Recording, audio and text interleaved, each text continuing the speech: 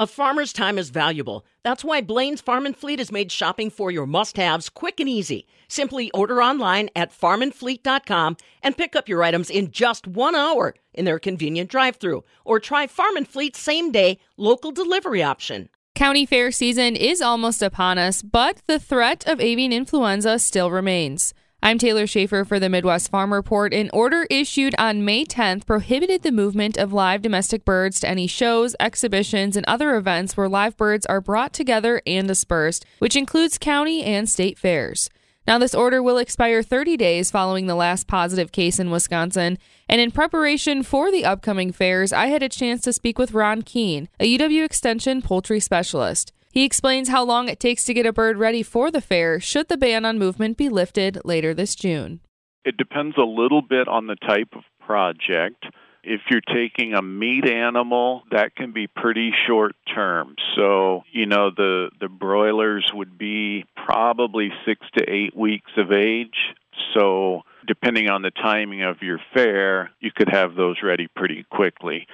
The pure breeds or exhibition birds, you should have gotten them started probably January, February, hopefully, maybe March, again, depending on the timing of your fair. So you would have had to have gotten those started ahead of time just on the assumption that the fairs would go on.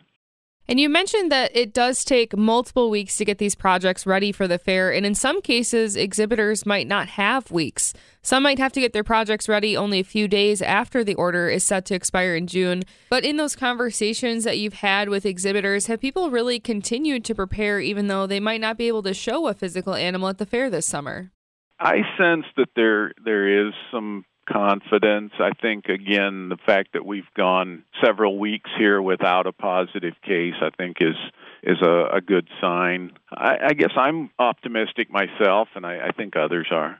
I can imagine that there's still some looming reservations from exhibitors, parents, or even fair board members about bringing birds to a live show this year.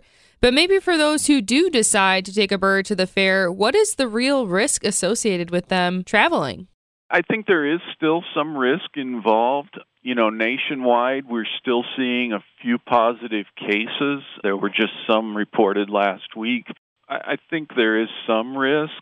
Biosecurity is always important. There are other diseases as well that can be spread. So keeping things clean, washing equipment, especially taking the birds back home after the fair. If you have a way of quarantining them, that's best, so as not to infect, any other birds if you do take something home.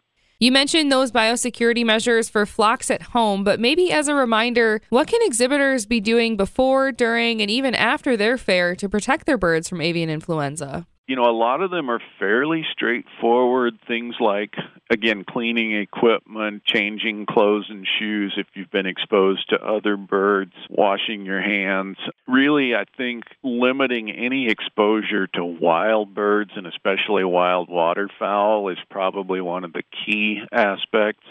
We know that the wild ducks and geese are carrying the virus, so really limiting that exposure is a key thing. Again, that's Ron Keene, a UW Extension poultry specialist. He explains more about how avian influenza will be impacting Wisconsin's 75 county, district, and state fairs this year, which will begin on June 22nd in Elroy. Ron also shares how 4-H and FFA members don't need a physical bird to learn about poultry should their local shows be canceled.